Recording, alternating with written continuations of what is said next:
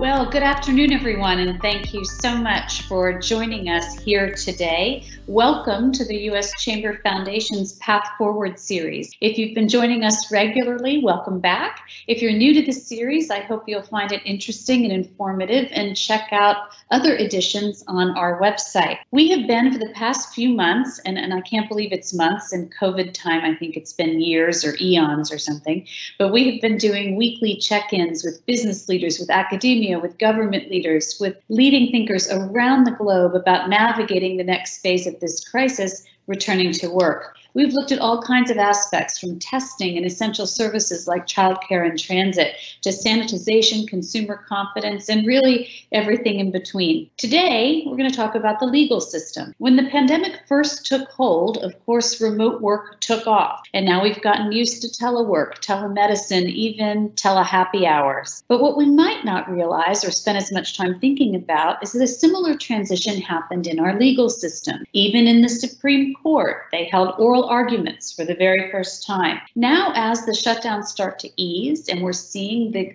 gradual reopening, people are turning to legal experts for help on everything from contract disputes to bankruptcy filings and much more. But the new environment has led to a number of questions, including how has COVID-19 impacted our legal system? What does that mean for businesses both small and large? Why are so many organizations worried about getting sued even if they follow all of the appropriate health guidelines? What are courts doing to resolve pretty significant backlogs and ensure that disputes are resolved quickly? Why should businesses be concerned about the wave of insolvencies, and how can we prevent bankruptcy courts from being overwhelmed? To help us answer these and other timely questions, we really have an all-star panel with us today, including Leo Strine, former Chief Justice of the Delaware Supreme Court and of counsel at Wachtell, Lipton, Rosen and Catt. Also joining us is Torsten Kracht, partner at Hunton, Andrews & Kurth. We're pleased to welcome Jamie Gorelick, former Deputy Attorney General of the United States and a partner at WilmerHale. And finally, we're joined by Peter Friedman, partner at O'Mulvaney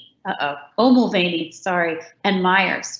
We'll get to audience questions at the end, so as is our custom, please start feeding them into the chat. And I'm going to start by asking a few questions of Leo Strine. First, welcome, and let's get right into, we've heard that Delaware is reopening their courts. So assuming that you're following the state's response really closely, how will a visit to the courthouse look different in the coming weeks and months? Suzanne, it's great to be with you on it. It is a stellar panel, and it's going to look the same but different in a few ways that will affect the public, and we'll talk about the ways that affect business specifically. The way it's going to look in your kind of consumer, your litigant experience is, as you know, Suzanne, there's been incidents in courthouses around security and other things, so it's always somewhat time intensive to get into court. And in busy courthouses, and that's really true in Delaware, lines can build up because you don't want to have too many people in the lobby. That's a security risk. And so one of the things that's going to happen is there's going to be fewer people at first, but it's going to be a more time-intensive process to get into the court.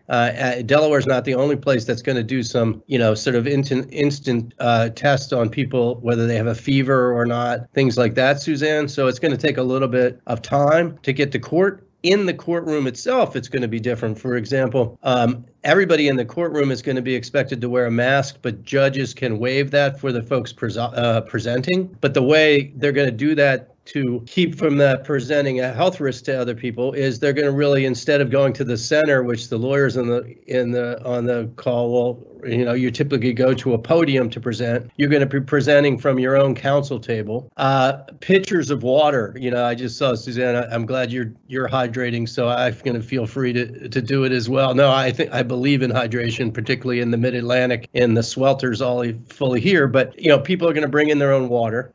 Interestingly, audio-visual equipment, each side may have to bring in their own. There are things, often courts now have, very good, and we do in Delaware, for example, very good audio-visual equipment, broadcast equipment. Each side will probably have to bring its own. Things that you see in criminal trials, for example, approaching the bench, others things is going to be strongly discouraged. I think for litigators, they're going to ask people to try to pre-position exhibits so that each side has the exhibits, the court has exhibits, the court clerk has exhibits to avoid passing those around. And Delaware and like other places is going to kind of sort of ramp this up, Suzanne. And I think one of the things we'll talk about as we go and is one of the big changes is everybody's familiar with what we call list rooms or calendar rooms in courts, where there are high volumes of cases, where they have traffic cases, where you have other calendars. Those calendars are being strictly limited to less than 2 people and less than 10 litigants at a time in the early phases, which is going to mean that things are a little calmer around the court, but that obviously has implications for backlog and other things that could affect other litigants. It's so interesting to think of courts as both public places, but also large employers. And you did a great job quickly of running down so many of the issues that are at stake there. Flipping to the other side, I think I read somewhere that the caseload was down maybe 20% in the first couple of months. Do you imagine that picks up now that things start to reopen? Because that's kind of the other side of the equation, right, is the demand side and how busy. No, I do worry about that, which is, that people we're a fairly litigious society, as we know, and it's not just, and the business community is fairly litigious with each other. People have been holding their powder, trying to get through it. And so you can imagine things picking up, particularly, Suzanne, when some elements of the plaintiff's bar may feel less inhibited because the pandemic has slowed down a little bit to bring some claims. I think they're also going to evaluate what's happened to bring claims. But I think the thing you're talking about is also, if you had a contract dispute or you had something that maybe you could put off or a tort suit, you may not have filed it. It doesn't mean that you won't go away, but if you didn't have a statute of limitations to beat, you may be figuring it's a more propitious time to go back to court when things normalize a little. So I am worried about backlogs. I'm also worried about the following, which has an implication for businesses. I think in Delaware and other states, prosecutors, defense attorneys have probably made special efforts to resolve as many criminal cases as you can without having to go to trial. But there's a number of very serious felony cases where a defendant might rightly insist on going to trial, or the prosecution would. Those things have been held in abeyance. Family court cases are a particular area we should be thinking about, because many of those are the most important disputes in our society, and some of them have probably been put on ice. And so I do worry. And of course, the whole area of landlord-tenant, not on the commercial and individual side, I know a lot of states have started to try to resolve those things, but remember, part of the 20% reduction is governmentally imposed restriction. For example, you weren't allowed to evict in many states. There were the stays by governors and Suzanne, and executive orders on the exercise of certain legal rights. When economies reopen, then folks have remedies like those, and they may regrettably have to take actions like that. And so I do think that there's the concern that the cases that were filed during this period and cases that were pending have not moved as quickly as you would like, and they need to be resolved. And then there could be essentially a bit of an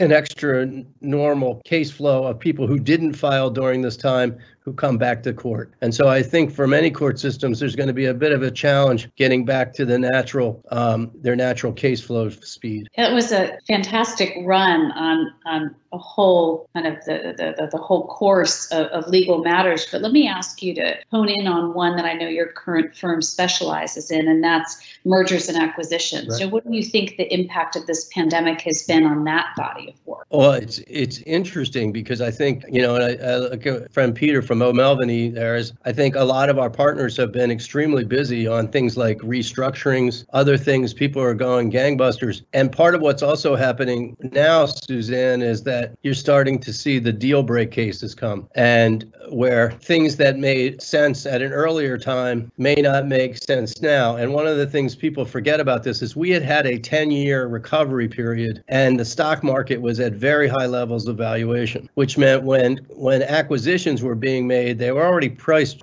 pretty robustly, which means if you're on the buy side of that transaction, Suzanne, and all of a sudden, you've agreed to pay cash and you were paying a premium over a very high market valuation, and now you're paying one over a different one, that creates a problem. And in business to business acquisitions where it's a strategic purchase, right, where they're in the same industry, often the buyer is experiencing the same problems that the seller is. And so for M&A, what I think is we're going to have a few dimensions. One, we're going to go through this period of can we salvage some of these deals, reprice them? But then there's a couple of cross-cutting currents which have both domestic and global implications. As you know, there was already increased salience around antitrust and the concern that in some industries there was too much concentrated power. I think you'll see and you've already seen members of Congress worried about the low valuations allowing some industry spaces to become even more consolidated. On the flip side of that is you may see the government, depending on the impact on some industries, have to come in and almost facilitate mergers where it's not clear that all companies can survive. And internationally, there's another concern, which is you see the rise of so-called foreign investment statutes, because there's a concern on the part of folks that if their company's values are beaten up, Suzanne, that they don't want foreign buyers, for example, Chinese government state-controlled entities coming in and making acquisitions. And finally, I'll put something else on the table in terms of the future of M&A. If you think about these low valuations, Suzanne, and then the pandemic intervention of government to help businesses get through it, I think there's going to be a lot of focus on if an acquisition is made at a price where the company still hasn't gotten back to where it was, about how the employees of that company and the communities in which they operate are being treated, particularly if the company took assistance money during it. And I think there could be some increased focus actually on private equity acquisitions, like what are you going to do after you take this company private? What are we going to know about how you treat your workforce, precisely because of the deep, societal investment that's been made to help companies weather the storm. So I think it's going to be a really interesting M&A market. I think they're going to be buying opportunities, particularly if there's a recovery, because I don't think the values may recover to the levels they were, which could make it a good time for acquisitions. But I think there's going to be more societal focus on whether these acquisitions are good for everyone than maybe there has been in the past. That was really interesting. I have like 11 follow-up questions, but I'm going to turn for a minute and bring Torsten into the conversation. So your firm developed a tracker to collect data on lawsuits filed during the pandemic. Tell us about what motivated you to do that and also kind of how it works. Sure. First of all, thanks for having me. I really appreciate it. Back in February, as COVID-19 started spreading here, we were looking pretty closely at the issue of how force majeure in contracts would play out under COVID-19. And what we found was that there was sort of an absence of case law dealing with pandemics and epidemics since the turn of the century, when there were a bunch of cholera and polio cases. And so we first decided to track force majeure cases so we could see how that body of law would develop as it got litigated. And what we quickly found was that there were just a lot of interesting legal questions that were likely to arise out of COVID-19 as it became more and more apparent that this was going to be a massive event that would have tremendous effects throughout the economy. So we set up the tracker, and what it does is it from a variety of different sources, it gathers all of the complaints that are filed at the federal and state level across the country. And then we categorize them into groups that we think are most relevant or interesting to both our clients and to business owners and to the public at large. And we've made our complaint tracker public. It's a website that anybody can access. And if it's okay with you, I'll do a screen share really quickly and just show you what it looks like. So the easiest way to get to the tracker is, you'll see the URL up here. I presume you can see this, but the easiest way to get there is simply to Google Hunton COVID litigation, and the first search result should be the tracker. And again, this is open to the public, so anybody can go there. And what you'll see on the tracker page is this heat map of the United States. and you can click on any state and get more detailed information about the cases in that particular state. Up in the right-hand corner here, you see the total complaints to date, and this was, as of today, we're up to 2,645 complaints. You can filter using these sliding tabs if you want to locate complaints filed on a certain date or in a certain date range. Then as you move down the page, here you see in number order the number of cases that have been filed in the different states. And you've got New York far out in the lead with 638 cases. And then as you move down to the bottom of the page, here you'll see the different categories that we've set up and the corresponding number of cases in each of those categories. And you can drill down into each of these categories to get more detail about the particular kinds of cases. Finally, on the right-hand side here, you'll see we have the running count of complaints. The bottom blue line represents the complaints filed on any given day, and the teal line above represents the total complaints filed as of whatever date you're on. And so the way we do it, as I said, is we've got several different data feeds that come in with the complaints. Sometimes we use the coding that comes along with the complaints that's put on the coding sheets by the lawyers filing them. Sometimes we will hand code those ourselves and input that data. And we've enjoyed doing it. It's not a small task for sure, but it's been a labor of love and it's yielded some pretty interesting results. I think you may be on mute, Suzanne. I was silencing my four-legged coworkers. I apologize. So far, we need to develop the mute button that only mutes the four-legged coworkers and not the actual worker. In any case, that's for another panel. Let me jump in there and say, so you've looked at that for a while. We've looked at it for a few minutes. Give me an insight from it. Tell me about what you're learning from it. Sure. So some of the obvious data points that jump out of it are what the big categories of litigation are. And what we've seen so far are that the biggest category right now is insurance cases. There are 631 cases that have been filed to date. Almost all of those are cases where you have insureds that are claiming wrongful denial of coverage. There are some insurer side cases where they have move for declaratory judgments on policy coverage. But that's the biggest category today, and it's one that seems to be taking off. The other major category not far behind it that we saw particularly heavy early on was habeas corpus petitions. So you had incarcerated individuals at every level, from ICE detention to psychiatric hospitals to prisons and jails, who were petitioning for release because of specific health concerns related to COVID-19, usually some underlying condition that if they contracted COVID-19 would be especially dangerous for them. That seems to be trailing off a bit, but the insurance cases are picking up. The other category that has been pretty steady have been civil rights cases, and those take on a variety of different flavors. So some of them are petitions against different government authorities for stay-at-home orders or business closure orders or business category exemptions, and other cases involve voting rights, for example, asking to move a voting deadline or not to move a voting deadline. But so it's been interesting to see sort of the velocity at which the different kinds of cases were being filed, and also to see which categories of cases were not really taking off that may take off in the future. When you think about this tracker and the volume, you just talked for a minute about types. Where do you see the volume kind of headed? Do you think that COVID-19 related litigation has peaked or just started, or where is that curve? I think it probably has just started.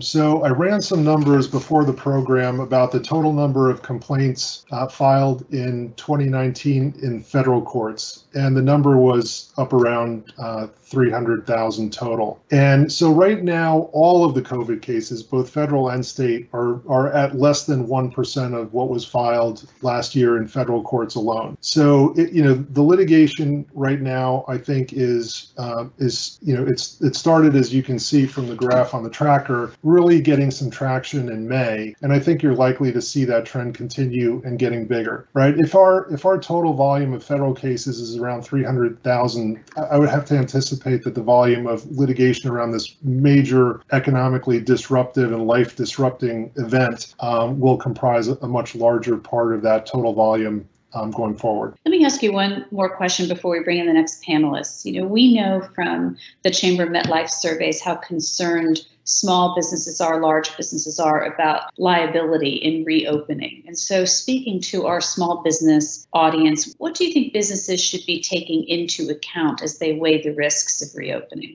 Sure, it's a great question, and it's one that we get many times over every single day in our practice. I think that there are very specific pieces of advice that are relevant to specific businesses, but I think generally businesses would be well advised to be familiar with some of the major pieces of legislation that are in place and what they require, and make sure those requirements are followed. And in particular, the FFCRA is one that businesses should be familiar with, the Families First Coronavirus Response Act, which provides different rights to employees related to sick leave and similar issues. And also, if businesses applied for and received PPP funds, that they understand what those funds can be used for and what they can't be used for, I think are very important things.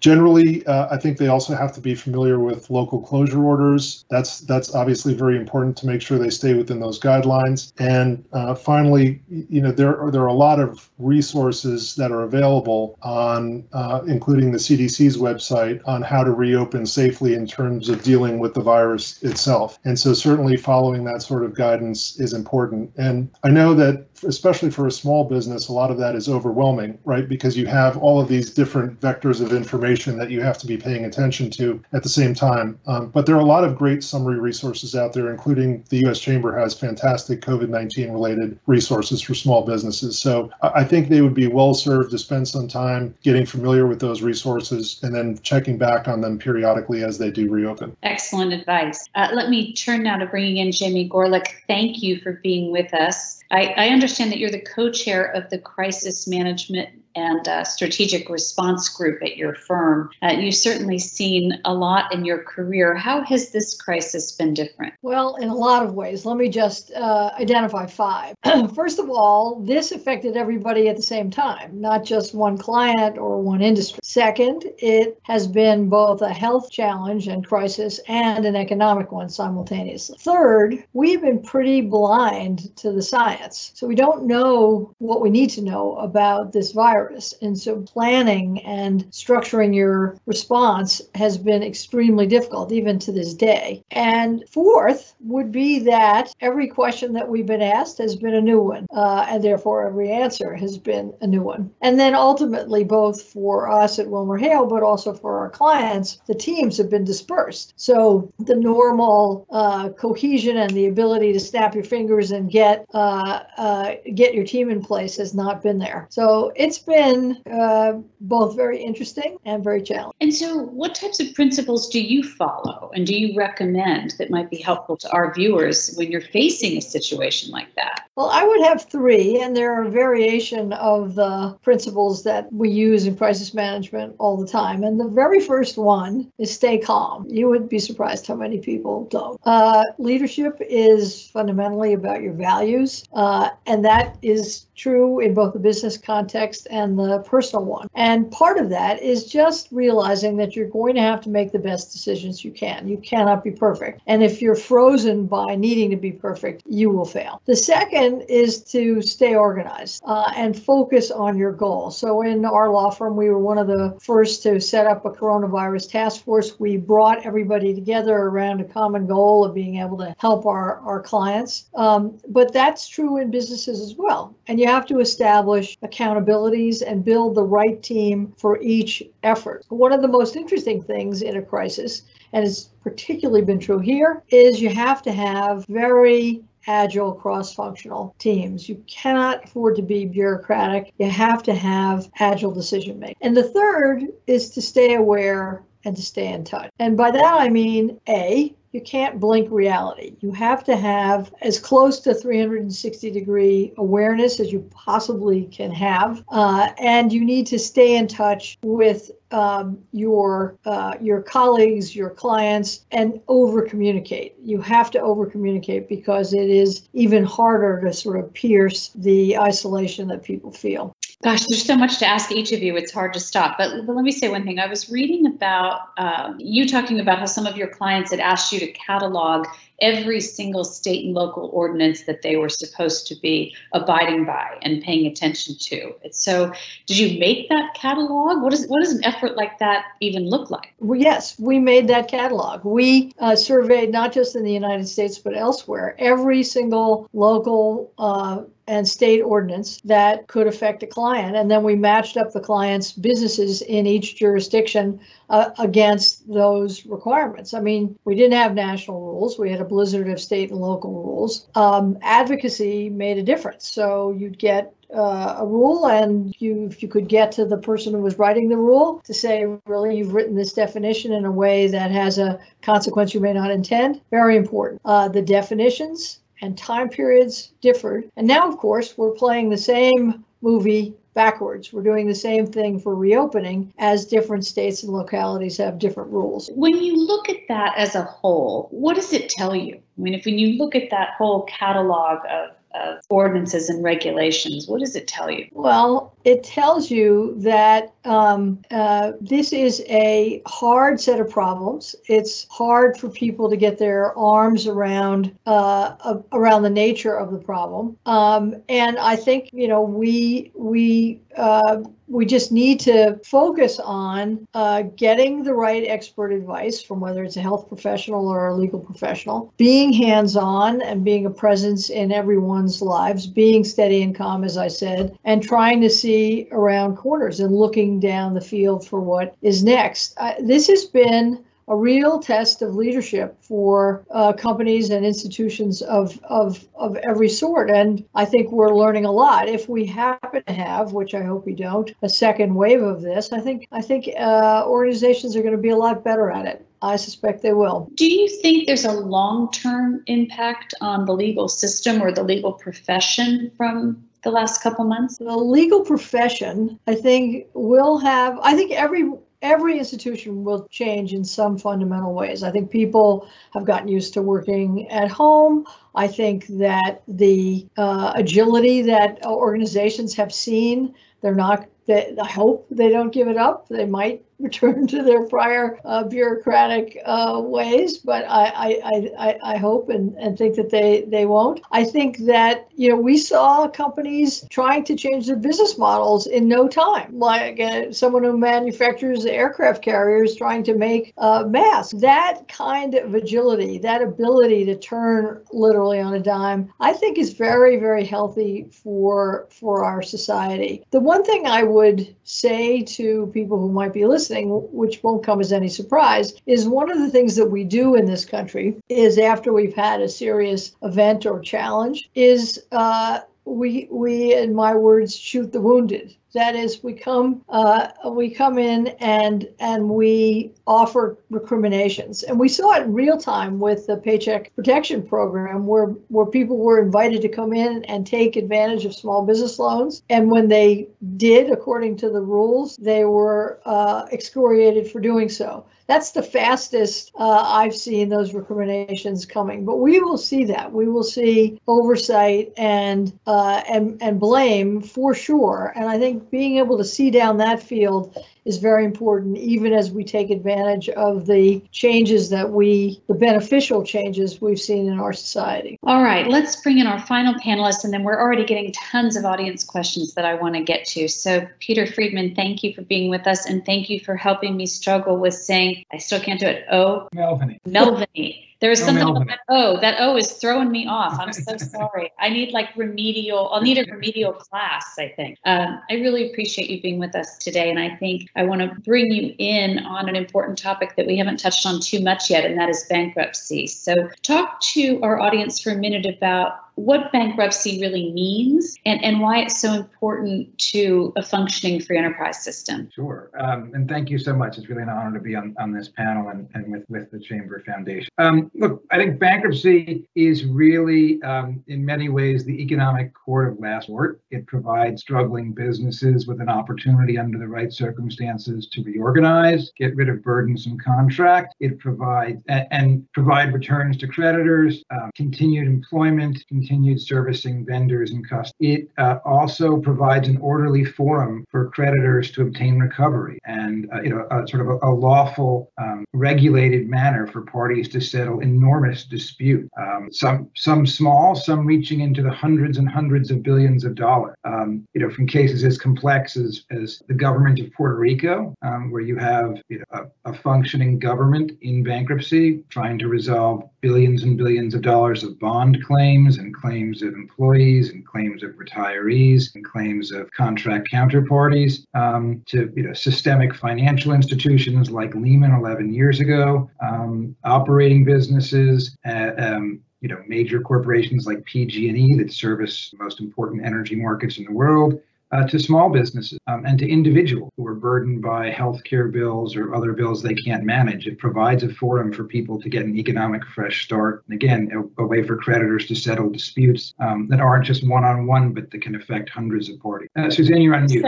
You said in a recent Washington Post op-ed that the U.S. bankruptcy courts are at risk of being overwhelmed. And two kind of related questions to that. Kind of one, what is the capacity of the legal system and how do you see it playing out? And two, are there any fixes to that, any quick fixes to that might help us resolve it? So I think that the question of a quick fix is really the answer. We really have to see how things play out.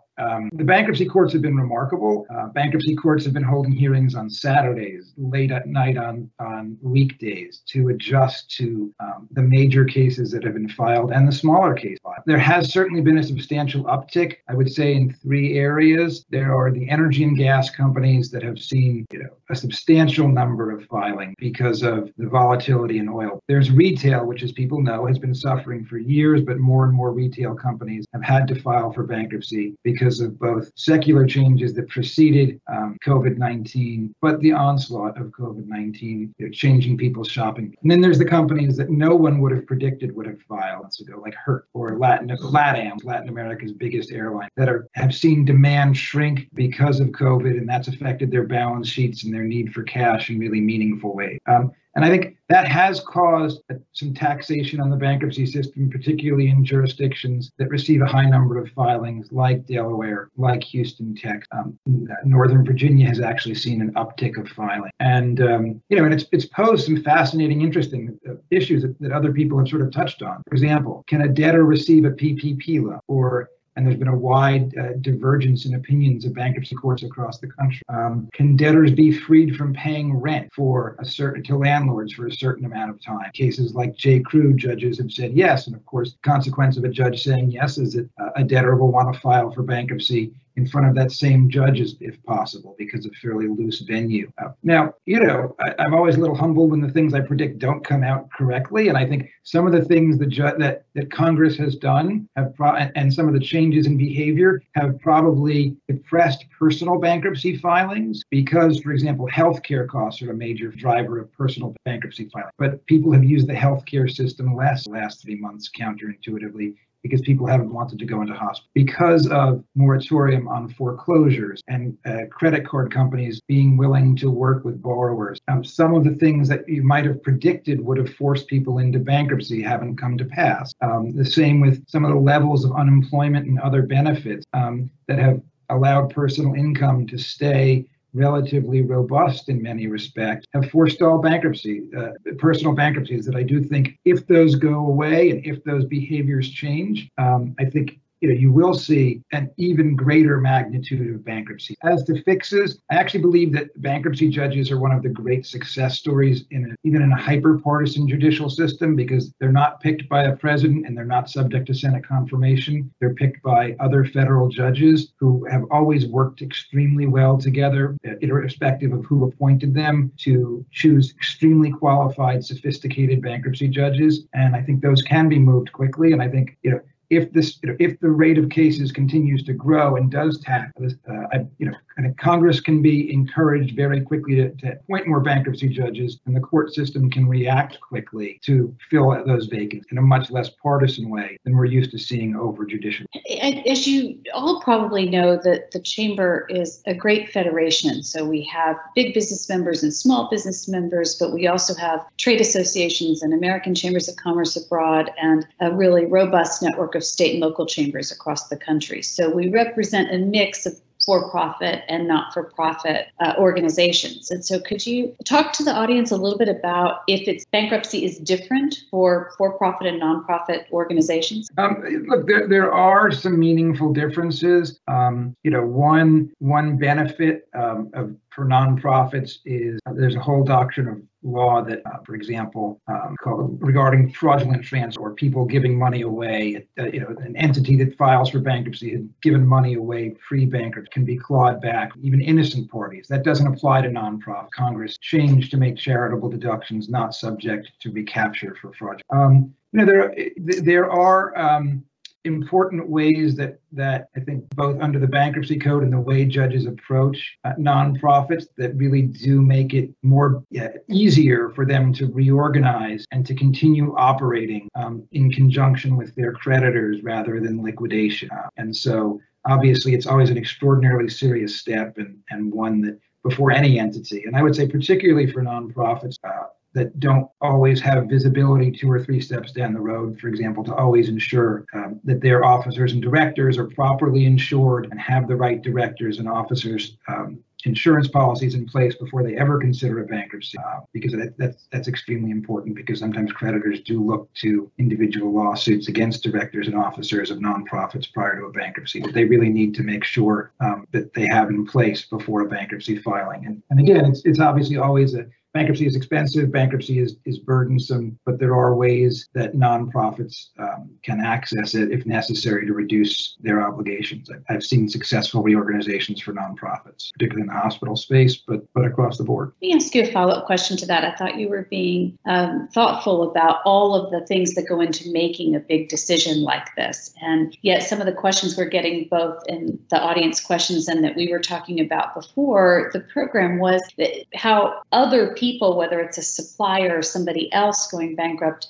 has an impact on your small business or on your business. And so, how should our members be thinking about that? So look, if you're in a place where your own company is not filing for bankruptcy and you're healthy, I think of it as 3 ways. The first, as Justice Strine mentioned earlier, any system of economic dislocation creates opportunity. And oftentimes there are assets that can be quite attractive being sold by bankrupt companies, big, small, etc., that can be acquired free and clear of liability under the bankruptcy. So if you're a company that sees a competitor filing for bankruptcy, or somebody who holds an attractive lease, or somebody who has intellectual property that might be for sale, bankruptcy auctions are actually they're public, they're open, and they provide a lot of protection to buyers. The second way is if you're a supplier to a company filing for bankruptcy, you really have to carefully monitor your trade terms prior to bankruptcy. There's a whole set of laws about when you can change your trade terms and when you can't. And that's an extremely important thing. And the third mechanism is, well, what happens when they file? There are levers that can be pushed. Every bankruptcy has something called a credit, not every, but bankruptcies at least of a meaningful size have creditors committee on which individual creditors can serve. Oftentimes a debtor, again, largely in larger cases though, has opportunities to pay creditors in full who provide critical service prior to a bankruptcy, and critical vendors can be provided with beneficial treatment. There are provisions of the bankruptcy code with respect to services that are provided within 20 days of a bankruptcy that can entitle counterparties to preferential treatment. So, it's certainly worth, people in charge of purchasing, payables, and receivables being really educated and cognizant about what it means for a counterparty to file for bankruptcy, because it's it's certainly not a situation continues as normal, because you can get in a lot of trouble billing companies that are in bankruptcy or trying to collect from companies. But it's also not necessarily the end of the world or the end of the relationship, because creditors do have significant rights in bank they can leverage. Thank you for that. I think it was really valuable for our audience. And we have so many questions, so I'm going to try to do a bit of a lightning round here. And I have questions for each of you, but I'm going to start for a second with Jamie, because we're getting a lot of questions about FFCRA and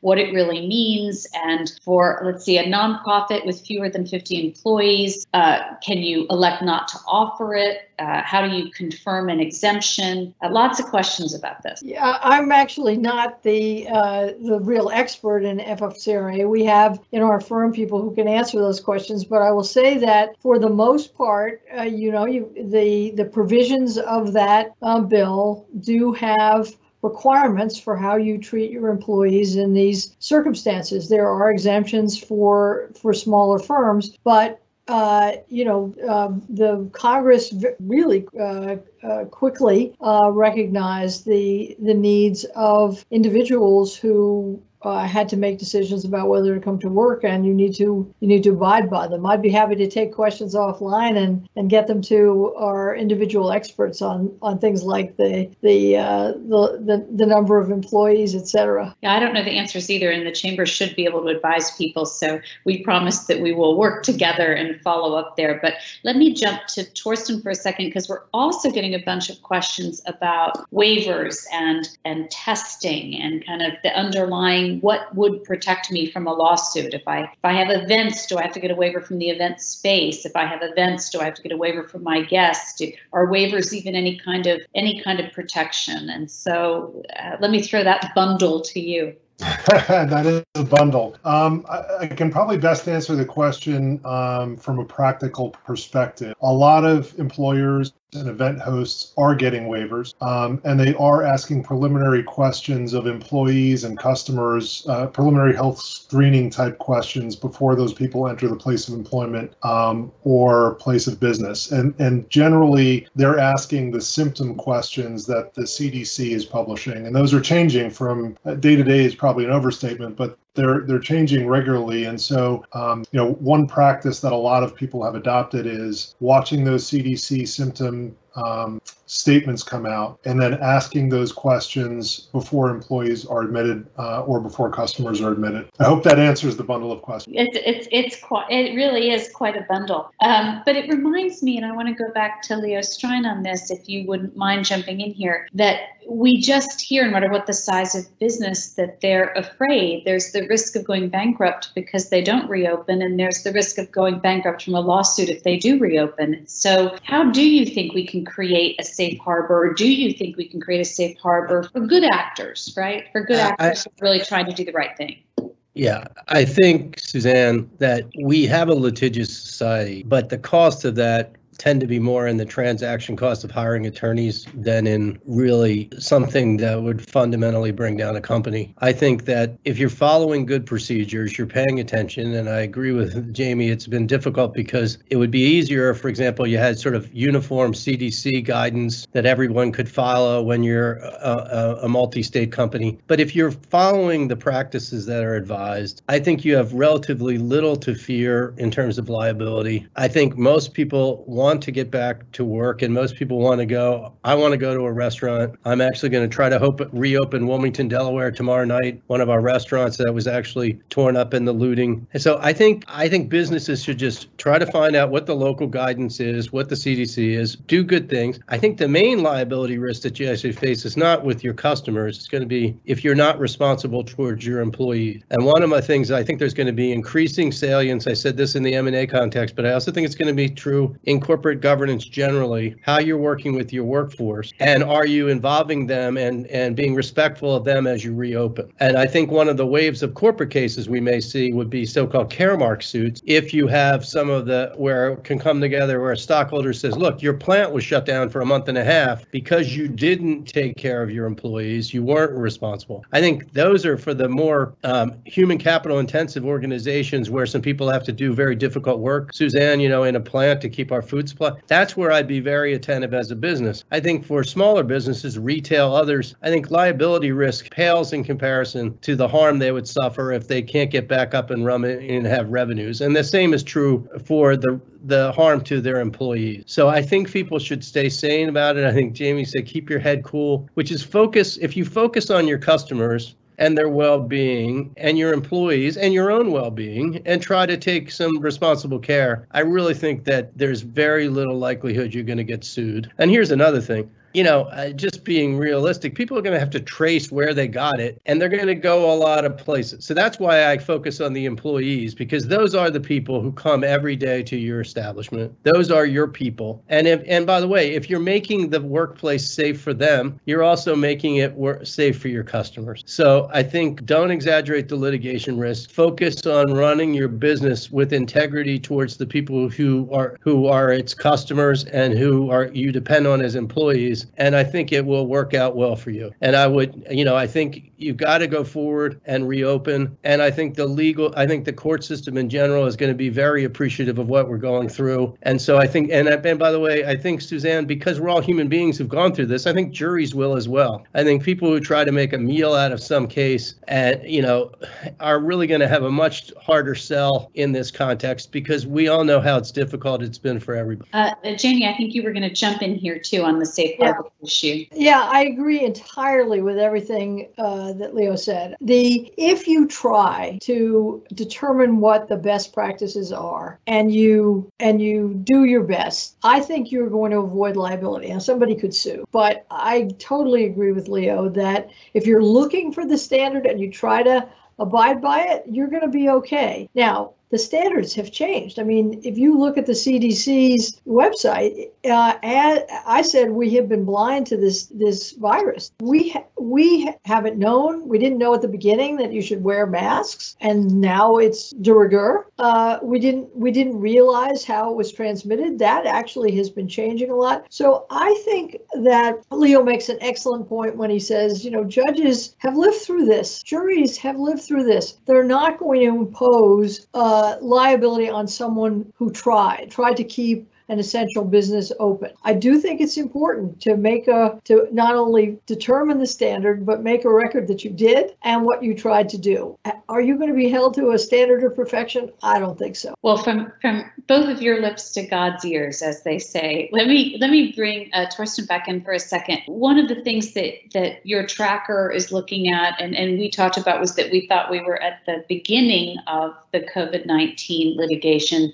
How would you respond to what you just heard, but also what you see as the trends are as this kind of litigation picks up? Is it specific to certain industries, or, I'm curious if you agree with your colleagues here about not much to worry about, folks. Yeah, well, so I agree with my colleagues definitely on virtually all of what they said. I think you will see people trying to make a meal out of some of this, though. And I think it was Peter who said it, or maybe it was Leo, that the transactional cost is really the problem for most people as opposed to the liability. And so I don't know that I would go as far as to say nothing to worry about, folks, but I absolutely fully agree that the potential harm from not opening up and from not running your business and not putting your people back to work is going to be far greater than the litigation risk. In terms of the litigation trends, I think there are a lot of people, and I think Leo may have said this before too, there are a lot of people who are holding their powder for a while to see how things play out. And I think you had a period between March, when the designation of pandemic came out on the 11th, and even today, where commercial partners are trying to work things out to some degree. And some of them have already done that. Some of them will be successful at that, and some of them will fail at that, and those failed ones will result in litigation. And so I think we're still pretty early on in the cycle of COVID-19 litigation. I think even some of the issues that existed as of the beginning of it, back in February, March, some of those cases haven't been brought yet and will be brought in the future. And then I think you'll have ongoing effects of it that lead to litigation as well. So I think we will see more of it. I agree that we shouldn't be paralyzed by the fear of it. We need to reopen businesses and get back to work and get our employees back to work and get customers served. But there will be some litigation down the road, I fear. I think the three of you have just done a really remarkable job in giving our audience some reason to have more confidence and to really think about both how to help their employees get back to a paycheck and their customers get back to a service. So I wasn't trying to shorthand it with nothing to worry about here, folks, as much as pivot to bring somebody else in. But I think the things you're saying are really important, because what we hear at the Chamber is real fear. And so being that calm voice and bringing that in, I think, was a really important part of this discussion. So thank you for that. We do have a specific bankruptcy question from the audience I want to come back to. It's a super specific one, but it should companies still consider deferring payroll taxes if they think they're at risk of going bankrupt? Can I ask you that question, Peter? Yeah, I think it's a two-part question. There's obviously, because payroll taxes have two components, there's the employer side and the employee side.